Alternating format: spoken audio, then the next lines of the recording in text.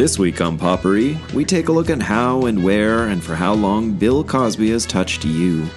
In this episode, we'll love and learn and grow while asking the question, can you still remember something fondly even after you've found out its creator may have been, but probably was, some sort of serial predator monster?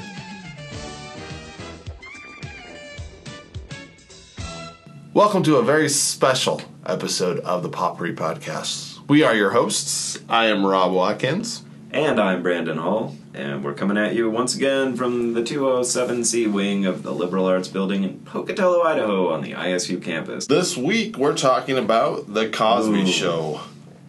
Yeah, we are going to look into The Cosby Show. Now we started looking at things that we knew maybe weren't so good.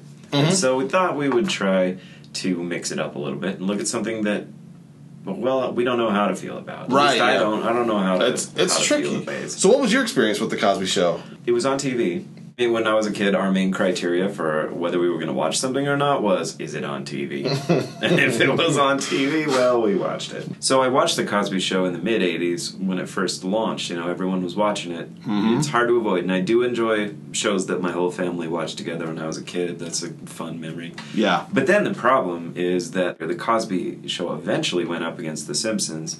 There were other shows that I liked more than Cosby pretty quickly into my experience. So I probably watched every episode of the first 5 or 6 seasons, but you know, not joyfully, Right. not in a dedicated way. But you? Mine was probably a little bit more joyful. My dad was a huge, I say was because of, recent things, huge Cosby fan.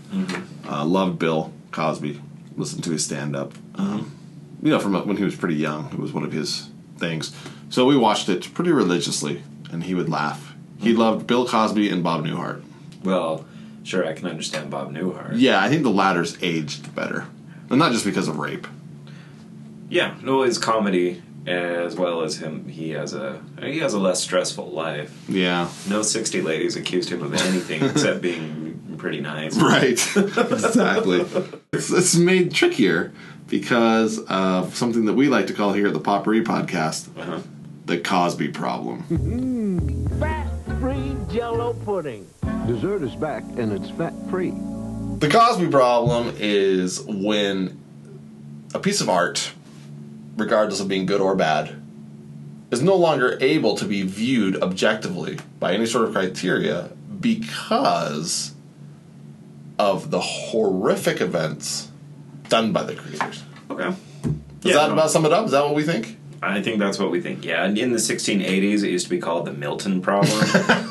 The 1890s, it was the Oscar Wilde Problem. But, same basic idea. So I think what you're getting at is, yes, it is an old problem. Oh, I'm sure. I'm sure there are... we could have probably done some research, but there's probably classical writers who are criticized, who have faced the same problem 3,000 years ago, 2,000 years ago. 25,000 years ago. 5 years ago. 17 years ago. Beginning of time. Yeah. Like all the drawings, all the grade school drawings that Kane did when he got home from grade school. Yeah. Can't appreciate him anymore. I remember actually Eve, if I remember right in Genesis, there's a line where Eve comments on how good Kane's artwork was. I think, that's yeah. And it was just really hard to enjoy him after.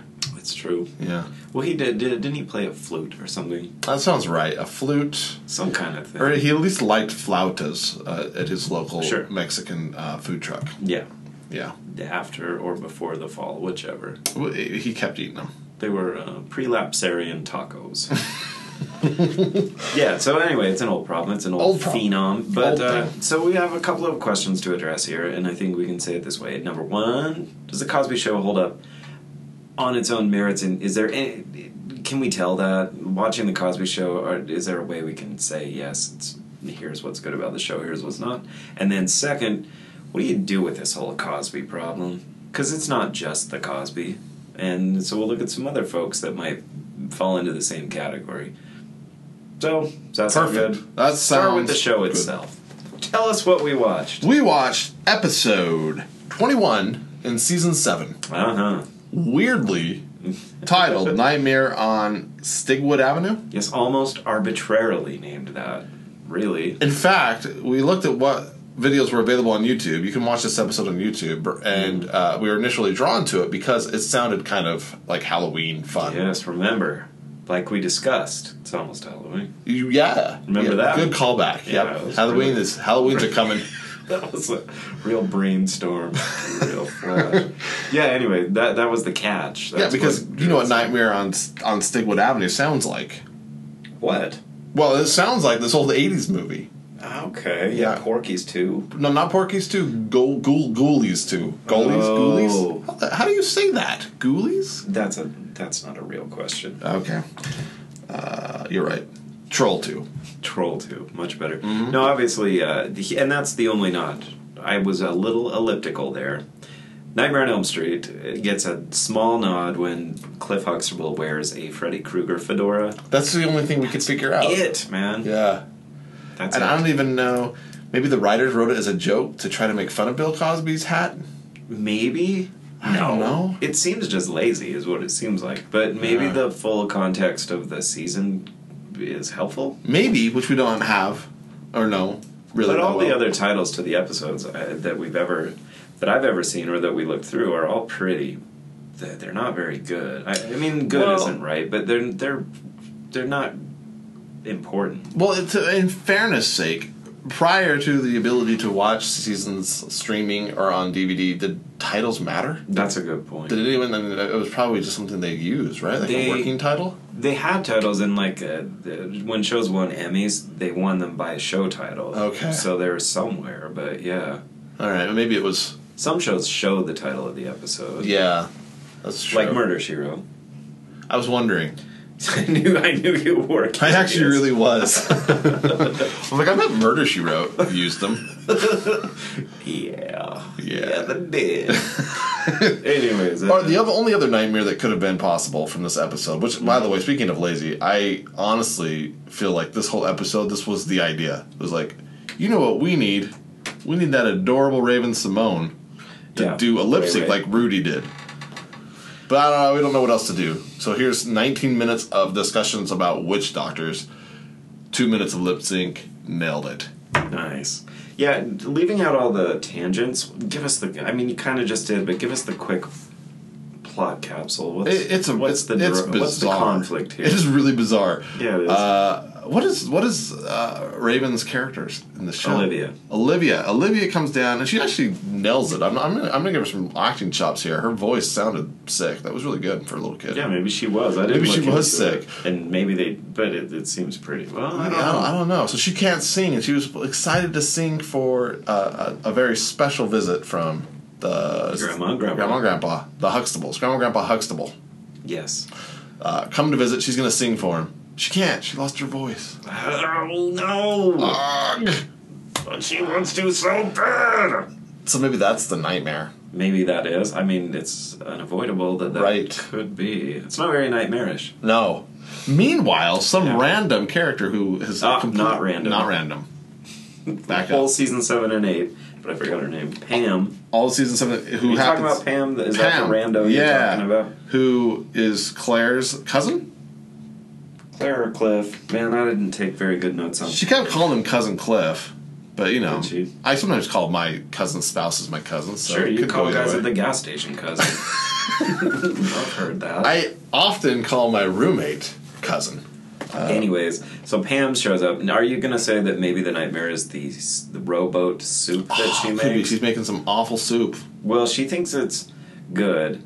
Cliff thinks it's awful. He makes a bad face, but Theo's okay with it. He's okay with it, but I don't know. Is there any? Do they ever? What was the point of that? Really? I don't know. I think it was maybe so Bill Cosby could make some faces, which seems to be the height of Cosby comedy in the 80s. Totes. It's odd. Yeah. But then not much more happens. Then our new character, who I think if you polled like 10 Cosby watchers from the 80s and 90s who haven't revisited it would have no memory of Pam. I bet like 9 out of 10 of them, no memory. Like, what, Pam? Yeah. Who's Pam? Maybe not, though. Well, no, I mean, clearly Pam is a companion piece to Olivia. Although Olivia's, people remember her because, now she's an actor. And she's pretty fun and cute, and she's the new Rudy, and everyone liked Rudy, and so on and so forth. But essentially, they're both part of the Cousin Oliver syndrome, which you're familiar with. It's funny her name's Olivia, right? Like, that's a direct... Do you think it was a nod? Maybe, because it's pretty obvious. Yeah. Cousin Oliver, in case you don't know, is from the Brady Bunch. When it started to go downhill, they dropped him in.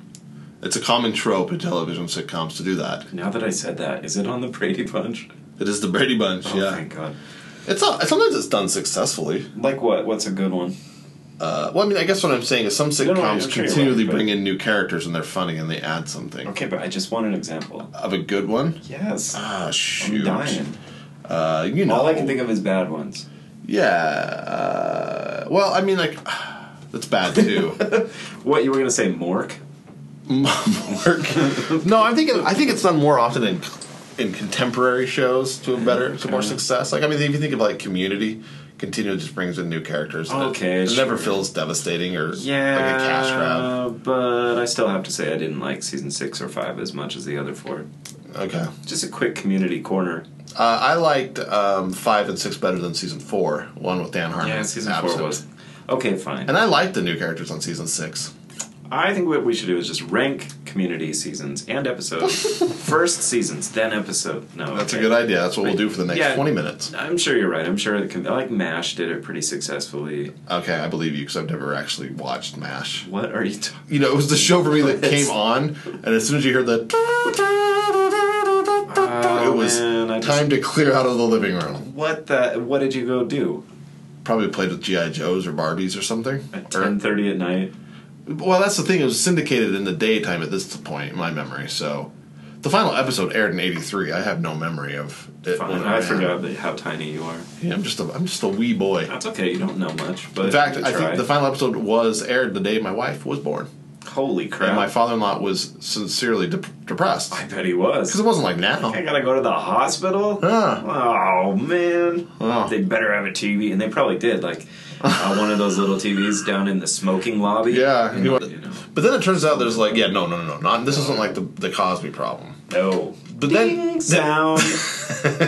Bang. So then, Cousin Pam goes into the living room, which you'll remember. Mm-hmm. I bet most of our viewers can see it right in their heads. Yeah, good. And there's 3 more Cousin Oliver characters that just show up and leave. And literally, it felt like it was just filler. There was absolutely no purpose. It was a little bit of a story within a story. It was a little bit of it was kind of soap opera style, you know, with like the B story. But Pam was the only transition, but then she wasn't. No, she was in the end. But yeah, it was weird. And it turned into a bad '90s men versus women kind of comedy routine. Did man? We're trying to recover from something we had to something edit that is just something mysterious that we'll never talk about again. But trust us, it was smart and not at all insensitive to anyone. So cool. It was the right move. It was the right move. But no, so yeah, it turns into a bad jokes about how men and women are different, about remembering dates of all things. Yeah, what kind of stuff do they say? Like, there's one character. I'm joking. So yeah, anyway, it's strange. Really strange. I was kind of dumbfounded, to be honest. Sure. Did you have a theory? I felt like they didn't know what to write about, or like all the characters are gone, or I don't know what. I have no. Do you have a theory? Yeah, it's not a very good one. I mean, the episode is... I think you mentioned this earlier. The episode is a little bit of a mulligan stew, maybe a rowboat stew, like our character Pam is making. Which would have been a better title for the episode, Sure, by the way. I like it. Yeah. Just a bunch of crap thrown together, right? Because you got Sick Olivia's story, you got that leads to lip sync set piece later, you got the grandma and grandpa anniversary stories about witch doctor remedies for things, and then you got your set piece with the kids, the teenagers, and then you got Cliff's goofy faces as sort of the thread. So it's just like a bunch of stuff thrown together, and I guess they're thematically connected on some level, and that interior teenage set piece, I'm sure, is supposed to be a thematic mirror for the anniversary of Cliff's parents, right? So here's the anniversary of these old people, and then the whole conversation the teenagers have is, do you remember the first time we did this? You know, and they have a weird sort of really detailed quiz session about, do you remember the first time we holded hands? And then the Pam's boyfriend, whose is what, has this really clear memory of all those details. And then Charlene is Pam's friend, and she has a boyfriend with another name. And he has a bad memory, and so all the jokes are about the concerned boyfriend who's good, and then the dumb boyfriend who's bad, and then the grandparents come in later and they remember a bunch of stuff. Okay. And so that's good what job. It's like a foil, that's thematic foil, but yeah, that makes, you mean like the first outside inside last foil? yeah. Okay. Except that it's just so awkwardly located in the middle of the episode that It's the odd. teenagers, Especially because who are these characters? Do you think they had prominent runs during the 7th and 8th season? they all have credits for 7th and 8th season, so I assume they're kind of threaded in like the other folks. You know, you got to give Cosby credit at this point that he was often seemingly, even though there's lots of weird stories, that he seemed to like to give other people a chance for a laugh. It seemed like completely, I don't know what the word would be. Like, all the jokes have to be his. Like, he's only in the episode for like 7 minutes. That's true. Unless it was the opposite. He just wanted to make money and do little work. Well, I suppose that's a theory. Who knows? It was weird to see Tempest Bledsoe only in there for like 10 seconds. I mean, she really was just briefly in there. Because I remember she was a character I liked a lot when I watched it as a youngster. What's her character's name? Oh my god. I know you had Vanessa. Her character's name. Vanessa. I couldn't remember. That's why I was like, what is her name? Was Rudy in there? I don't Rudy recall. was in there. What did she do? She was mime drumming. Oh, that's right. And she has a brief intro at the beginning, both of them do, to introduce to us that it's an anniversary for their Right. That's right. grandparents. Yeah. So the grandparents show up wearing masks. Yeah, that's weird. And that's supposed to be a joke. And also their friends are there. Yeah. That's so many people. Yeah, it's got to be like a Simpsons joke at the end. It was bad. People piling in. And then, this was the best part. The part Bill Cosby, or Cliff Huxtable, comes up with the idea that even though Raven, what's her name again? Olivia, cannot sing. She could lip sync. But, you know, we don't know that. He doesn't say that. He's like, I got an idea, or something. No, he says it. I mean, okay, so later we're going to have to talk about how much unintended creepy stuff there is in basically every line that comes out of Bill Cosby in the show. Yeah. But he says that they need to go upstairs and work on things, and he knows just what she needs. And it's just like, there's so much of that stuff in here. Someone should redub this with audience boos in those moments. Like, that would be funny. Boo. I like it. That's a good idea, trademark. Yeah, and then in what seems to have been 5 minutes, Cliff, Rudy, and Olivia create a pretty elaborate lip syncing. Yeah, full costumes. And Olivia's memorized the lyrics to an obscurely old. It's not super obscure. Okay, but yeah. I mean, you're probably right. Yeah, but it is dodgy. The content is dodgy. It's not sexualized in that sense, but it's a song. I'm a woman. It's an adultification of a kid singing adultish lyrics about womanhood and so on, and so. So the artist obviously was Coco Taylor. Obviously, but I didn't want to make you feel bad by knowing that. Thank you. Yeah. So they do the lip sync, and I don't know. This was something fun about the sitcom. Wait, genre, what? That because sitcoms are always set up so that the couch is facing the audience, the live studio audience. Sure. Did you notice that everyone was still sitting on the couch? But they were performing on the steps, so they were all awkward doing this. That's an excellent point. That's ridiculous. I didn't. You would not set up that sort of a. I was just thinking about how funny it would be if all those sitcoms had the couch facing away from the audience. That would be awesome. That'd be just the best. You just watch the backs of people's heads. It would make Big Bang Theory more tolerable. Sure, I don't even. Bazoinks! Or whatever he says. The Big Bang Theory. Baka baka. Waka waka. So anyway, that's how it ends too. It's got a weird freeze frame ending. Yeah. Executive producer Dick Wolf. Dun dun. That's right. No, that doesn't happen. I don't know who the executive producer of The Cosby Show was. Probably Bill Cosby at that point. Probably. Close to. The Cosby Show ended its run in 1993. Season 7 is what, 91? No, it would have to be 91 or 2. So this is right towards the end. Yeah, and you can tell. Uh-huh. Oh, yeah. So, that's pretty much the episode. It wasn't awful. It's not like the other stuff we've done. It was fine. The episode itself. Yeah. It wasn't great. Yeah, like I said, a little scattered. I mean, it wasn't a singularly focused through line or anything like that. Lots of vignettes and character bits. Yeah. And, there's always throwaway episodes in almost every sitcom because of the awkward expectation in the United States to have around 24 episodes. Yeah. Which is kind of high. Mm-hmm. So who knows? Maybe there were a couple of gems that season. Probably were. I mean, it won a bazillion Emmys. Yeah. And that kind of brings us to the other part of the discussion. Mm-hmm. Yeah. So even if we stipulate that this season 7 wasn't the peak Cosby, that's probably season 3, 4, or something like that. Shows seem to hit their stride around then. Mm-hmm. Those are the ones I remember. Those are the ones that won most of the awards, that middle stretch.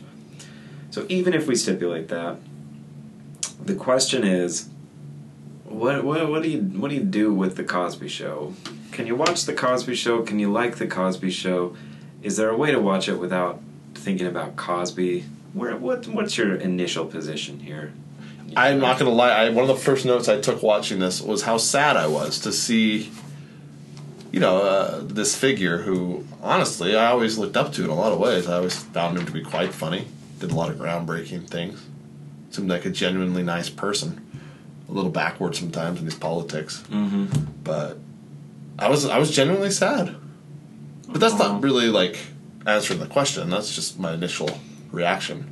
It was like, that's what was happening behind the scenes, and we didn't know. Well, yeah, I mean, there was an article on a Huffington Post by the culture writer named Zeba Blay. I've never heard it said out loud, so I don't know.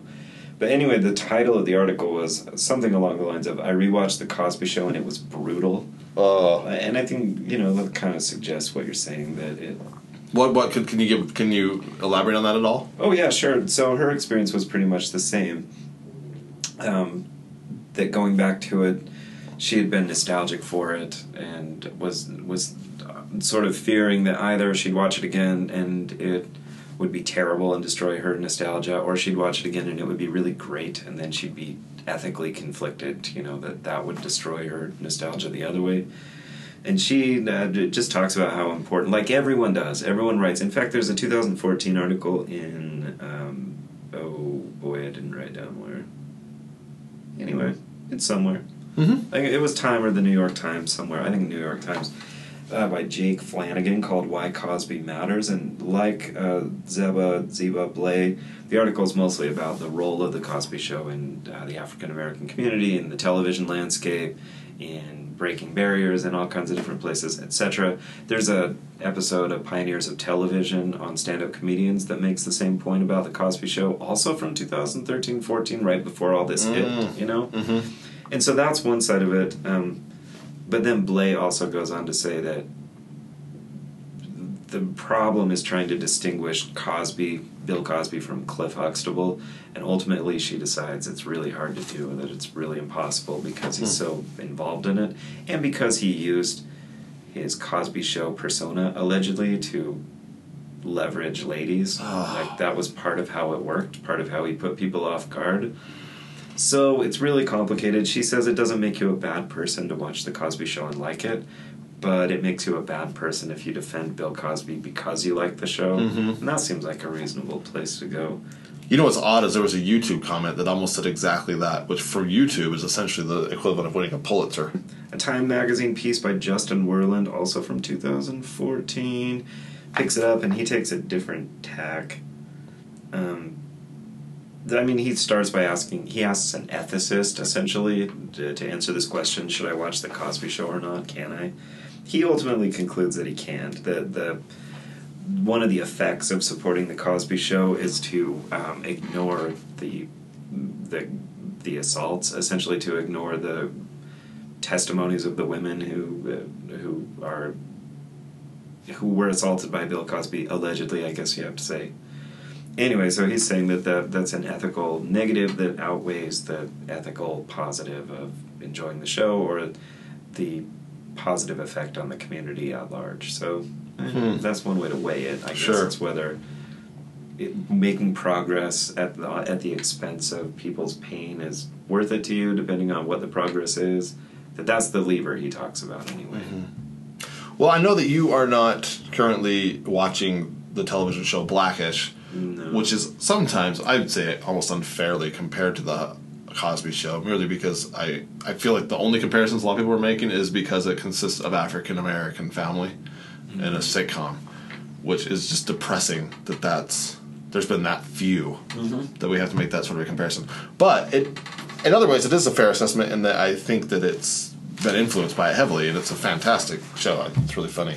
But they have a whole episode dedicated to the Cosby Show. It's worth watching. Cool. Just a separate thing about like how much it affected all of them when they were kids. You know, that was this changed things for them. What's the context of the episode? I don't think that episode, if I remember right, went into the Cosby Problem. It was more about Claire Huxtable. That's what this writer, Jake Flanagan. That's what his focus is too. Interesting. About Claire as the important character in the show. That's kind of what I think. I should have rewatched this to get a better thing, but I think that the parentage, and one of the girls' name is Rainbow. That's the wife's name is Rainbow. She goes by Bo. Adorable. She's hilarious. She's Tracy Ellis Ross. Tracy Ellis Ross is Diana Ross's daughter. Okay. And she's a medical doctor in the series. And she's like, no, Claire was a lawyer. Claire was a lawyer, yeah, but she talks about the Claire effect on the African American community in the 80s for girls. Man, that kind of makes it even sadder that the whole thing is compromised by, an aggressive rapist man. But yet, this man doing that thing was partly responsible for helping create this character, right? So true. That's confusing. I mean, obviously, there's not going to be much of a chance for the Cosby Show to have an effect on people moving forward. I mean, people who don't already know it. Because it's been pulled off of every streaming service, and it's hard to find on YouTube. The only things you can find are those few episodes from season 7. Yeah. And maybe, who knows why that would be available. But I think people are even embarrassed to have the Cosby DVD collection from years ago. I think they're kind of like... So I have a couple of the stand-ups that I've had over the years, and they're no longer visible. Sure. Incidentally, I mean, the last time I was in a thrift store looking for, I can't remember what, there were like a shelf that was half full of copies of Bill Cosby's Fatherhood and other Cosby stuff, and I don't know if it's a coincidence. I was just noticing it or looking for it, or if a lot of people sort of said, I'm going to drop off my load of Cosby. I remember when my dad... who needs this? Poor kids. Poor kids need it. My father, I remember the Christmas he got Fatherhood for... I bought it for my dad one time, too. And that was a delightful encounter. Everyone was happy. Yeah. Shoot. Malcolm Jamal Warner, who had some... Speaking of community... and he was good in the episode, great too. Community. And he was good in the episode. Yeah. And I've often wondered why he hasn't had more of a career at Post. Do you think that was by choice? I think he's done a lot of other stuff. You think he just makes enough money? He's probably got good residuals. At least he used to. He used to, right? Exactly, and that's an unintended sort of all of these people that were relying on this plot. I mean, it's a lot of people. Sure, yeah. Tempest Bledsoe, Keisha Knight. I can never get her last name right. Pullman, Ruby. Yeah. That kid, her friend, that didn't talk very much. Oh yeah. He's probably pissed. He had some great recurring role on Community, though. Yeah, Malcolm Jamal Warner. Yeah, he was fantastic in that. But did you? We talked, I think, about a year ago. Maybe I should have refreshed when people were asking him what he thought about it. Do you remember this? Yeah, I do. I remember, but I can't recall. Essentially, the nature of what he said. Was saying he wasn't defending it. He didn't know anything about it, but he was like a little bit. He raised the question: why is Bill Cosby getting destroyed when you've got Roman Polanski, Woody Allen's? Sure, that's a great segue, a good transition. But let me just say, partly it's because 60 different ladies have said Bill Cosby drugged and raped me. Perfect. So quantity goes a long way. Definitely. Although, in terms of quality, Roman Polanski is pretty awful. I mean, that's pretty terrible. And Woody Allen is, yeah.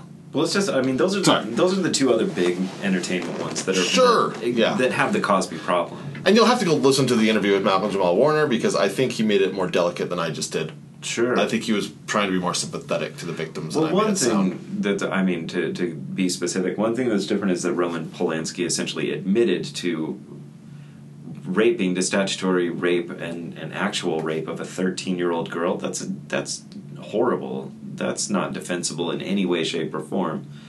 And it's a really convoluted story. The girl filed a civil lawsuit against him in 1988 for all kinds of things. That's a terrible story. Then he dated Natasha Kinski when she was 15 in a sexual relationship. So Roman Polanski is a proven, admitted pedophile predator, at least in 2 different incidents, Whereas Bill Cosby is alleged, but denying 60 different claims isn't all that strong of it. I mean, he more than likely, right? Bill Cosby's pretty much a rapist.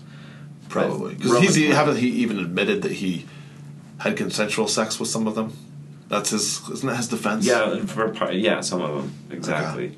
He's not as bad as Donald Trump yet with "they're all lying," but it's pretty close. It's pretty much the same line. Sure. And then your Woody Allen, that is a crazy, messed up thing, right? So Woody Allen is guilty of having an affair with his wife's adopted daughter who was in her late teens or 20s, so she wasn't a child. But that's pretty nuts.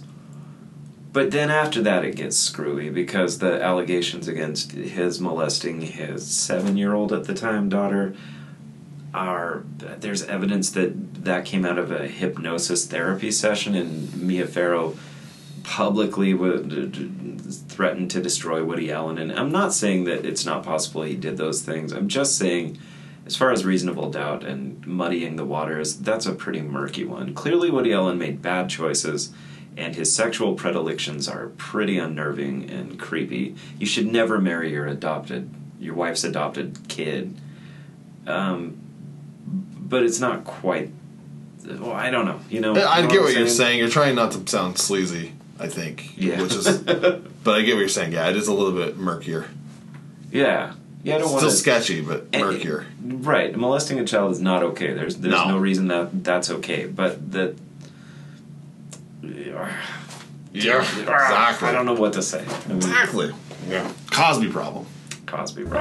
Free Jell-O pudding. Dessert is back and it's fat-free. So I don't know.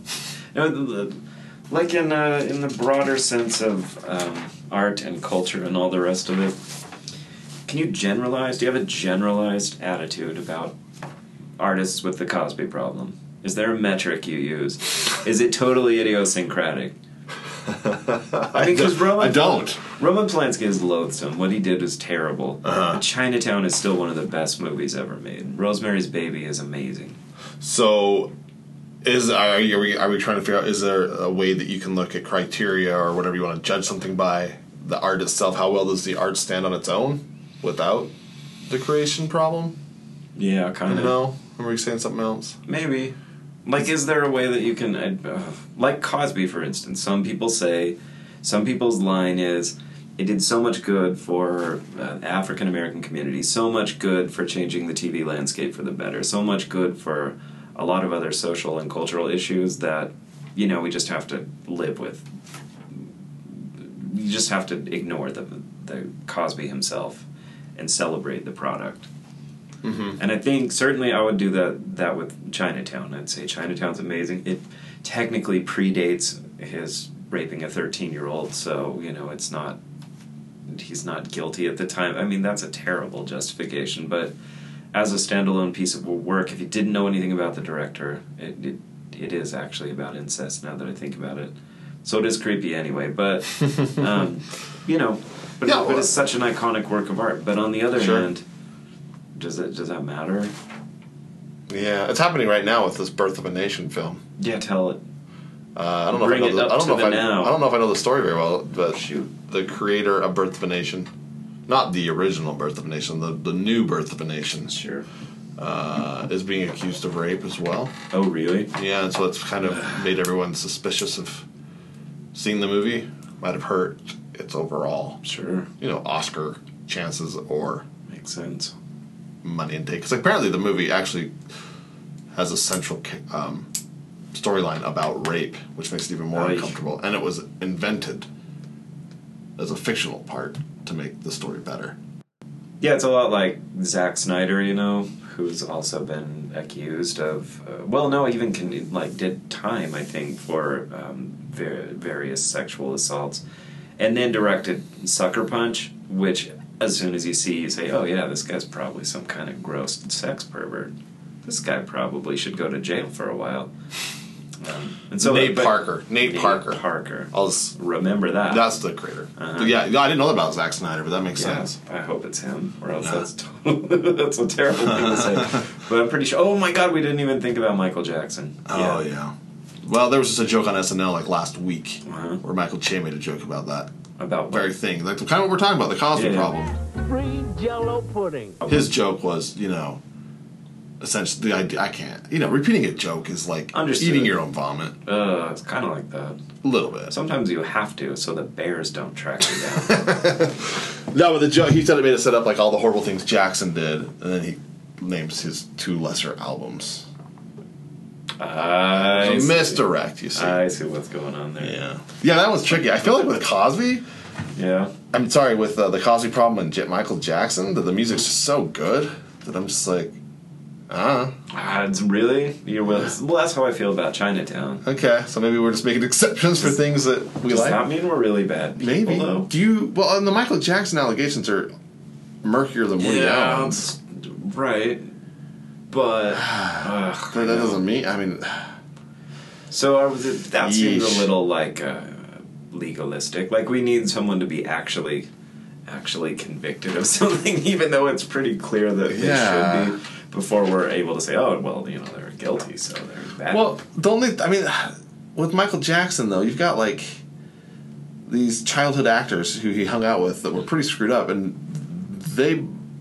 one of which, Corey Feldman, is more than open talking about the abuse scandals that plagued him in art. That's true. He always gives him a pass, and so does Macaulay Culkin. And Emmanuel Lewis. So doesn't mean maybe he just didn't do anything to them, but it seems suspicious that he constantly had them at the Neverland Ranch and then nothing ever happened. It does.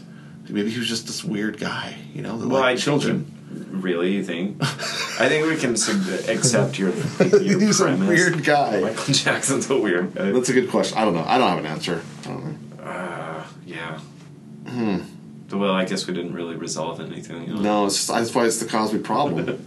Yeah, true. I mean, there are some example. Well, I don't know, like other big time ones, like Leni Riefenstahl, the filmmaker who was the documentarian for the Nazis, whose work apparently is really good. It's hard to find it, of course, but that was and then other Hollywood directors and actors of the 30s and 40s who were Nazi sympathizers or worked under the direction of Adolf Hitler, etc., but made really good stuff. I mean, those are less gray, I guess. That's true.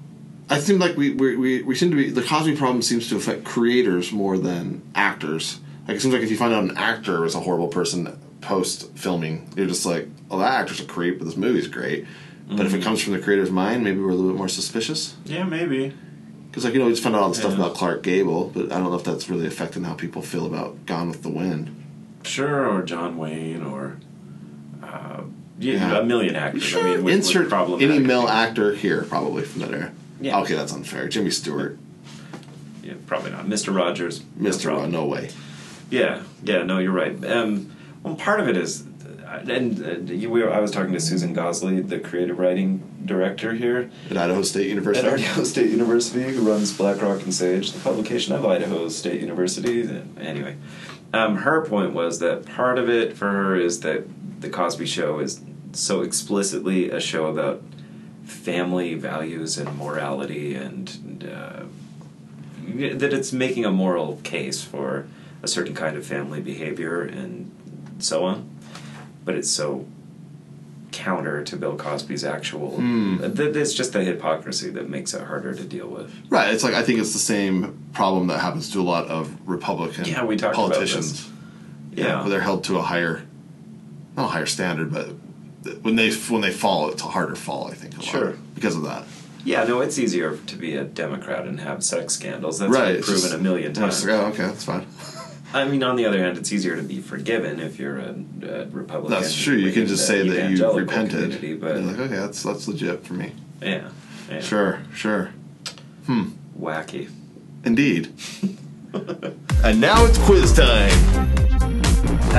What I'm going to do here is give you a crime that was committed, and then I'm going to give you 3 choices for who committed this crime. These are convictions, not just accusations, right? So there you go. All right.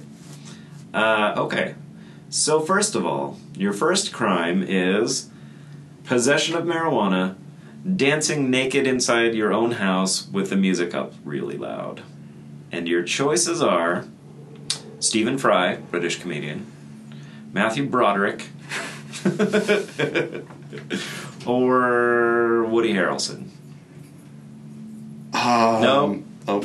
And your fourth choice is Matthew McConaughey, but that has nothing to do with anything. That's weird that that's a crime, I guess? Yeah, it is, huh? The actual possession was the charge. Okay, the dancing. Disturbing the peace was the other. I don't know who that was. Stephen Fry? No. It was Matthew McConaughey, the pretty obvious extra last minute. Well, I know, but that was. You're right. I should have listened to that. My list is very confusing because it wasn't intended for this purpose. But no, it was Matthew McConaughey. Yeah, it was really loud. His neighbors called the police. This is when he's pretty young. This is in 1991 or 2. Oh, okay. So like right before Dazed and Confused, even. What about Leprechaun 4 or 5 or whatever it was? I'll have to double check. Okay. And so dancing around naked. Wow. Yeah. Now, Woody Harrelson was arrested for disorderly conduct for dancing in the street. Was he listening to the song at the time? I don't know. Okay. Okay. So next up. 0 for 1. Those keeping track at home, how are you doing? I'm 0 for 1. Wow. So what about somebody who was arrested for assault and right beforehand had been accused of threatening homeless people with a gun all over town? Your choices are Bill Gates, Kiefer Sutherland, or Vanilla Ice. Oh, that's hard. I mean, not the Bill Gates one, but Vanilla Ice. Vanilla Ice or Kiefer Sutherland. I wouldn't be surprised if they just did that for fun. I'm going to go with Vanilla Ice. Fair. It is Vanilla Ice. Absolutely. That's horrible, man. And of course, he was later. His charge was for assaulting his wife, which is pretty awful. I feel bad now. Kiefer Sutherland, you're probably Kiefer Sutherland has 4 DUIs under his belt. Okay, never mind. Go to hell, Kiefer. Well, that's not good, man. That isn't good. 2 Gross. should be more than you need. Bill Gates has been arrested, or not arrested, but charged with speeding on 2 different occasions, which I think is hilarious. But it was on the list of, did you know they had done crimes or whatever? Okay, so finally here. This person, there's a downer. This person was charged with killing someone in Ireland as a result of careless driving and ended up being fined $175 as a consequence of it. Steep. I know. Was this Christian Slater, Mark Wahlberg, or Matthew Broderick? Matthew Broderick. It was, because it's always C on all of my tests. Yeah, that's what happened. He was young. It was 1987, Yikes. so he was a young actor. Went over to the other side of the road in Ireland, not paying attention, smashed into somebody, killed him instantly, $175. Wow. Yep. And who else was it? Christian Slater has been charged with trumping a lady. Ooh. I know, right? Is that a thing now? Is that what we say? That's what we say in public. Mark Wahlberg, of course, famously stabbed somebody's eye out when he was 16. Yeah. Do you remember when Andy Samberg used to do the Mark Wahlberg impersonation on SNL? Did he stab people's eyes out? No, he just talked to animals. He was like, "Hey, goat, how you doing? How's your mother?" Except for it sounded like Mark Wahlberg. That's pretty good. That's part of the gig. That's part of the thing, yeah. Yeah. That's a fun quiz. Yeah, great. That's sad, those people. And, most of them aren't people They're going to be like Vanilla Ice. It's not going to compromise my listening of Vanilla Ice. No. Bill Gates, you speed, Bill Gates. You keep doing. You deserve it, buddy. Yeah. All right, so let's wrap up and say. Let's wrap it up. Let's do the wrap. So it's time to wrap it. Oh. No. Wow, that was fun. Yeah, I just did that on the spot. No, it was amazing. I know. I've seen your notes. They're extensive. So, I don't know if we can answer this question. Does the Cosby Show hold up as a thing? Yeah, this one's harder. Yeah. I think, had we asked this question 3 years ago, we'd have been like, that's a fine example of 80s sitcoms. Sure. Probably not as funny as some, but definitely better than the majority. Absolutely. But the Cosby Problem. Free Jell-O pudding. Dessert is back and it's fat-free. Dang old Yeesh. Cosby. I don't think I have an answer to the Cosby Problem. I think I will avoid it, personally. Yeah, me too. Not just because it was pretty mediocre. Yeah. But if you want to make sort of like the laziest, easiest moral stand possible, not watching a sitcom from the 80s is a pretty It's lightweight pretty simple. way to do it. Yeah, I think it's an easy moral standpoint to say, I'm not going to watch Cosby Show. Even if you're directly hurting Rudy. Yeah, I'm sorry. Sorry, Rudy. Would you show it to your kids? Is this thing we ask sometimes? No, but we could. I don't think... my kids wouldn't care very much. They don't like sitcoms in general. Yeah, mine neither. But what about, should they remake it? I don't even think that's a useful question. No, you can't. Blackish is in some ways similar in the way that it's addressing African American community issues in the 20-teens. Interesting. All right, well, we've solved the Cosby issue. Cosby Problem is solved, but I bet the Cosby Problem will come up in future episodes. Perhaps it will. Yeah. Now, if you have anything you need to tell us, you can email us at popporripodcast@gmail.com. You can find us on the Facebook page called Pop-pourri Podcast and the Twitter page called Pop-pourri Podcast. But there's only one P in it, so it's really Pop-pourri Podcast. So just ignore that until I figure out how to fix it. And if you want, send us a response. What do you think about the Cosby Problem? Sure, absolutely. Yeah, we'll listen to it. Maybe we'll talk about it. All right. Stay greasy.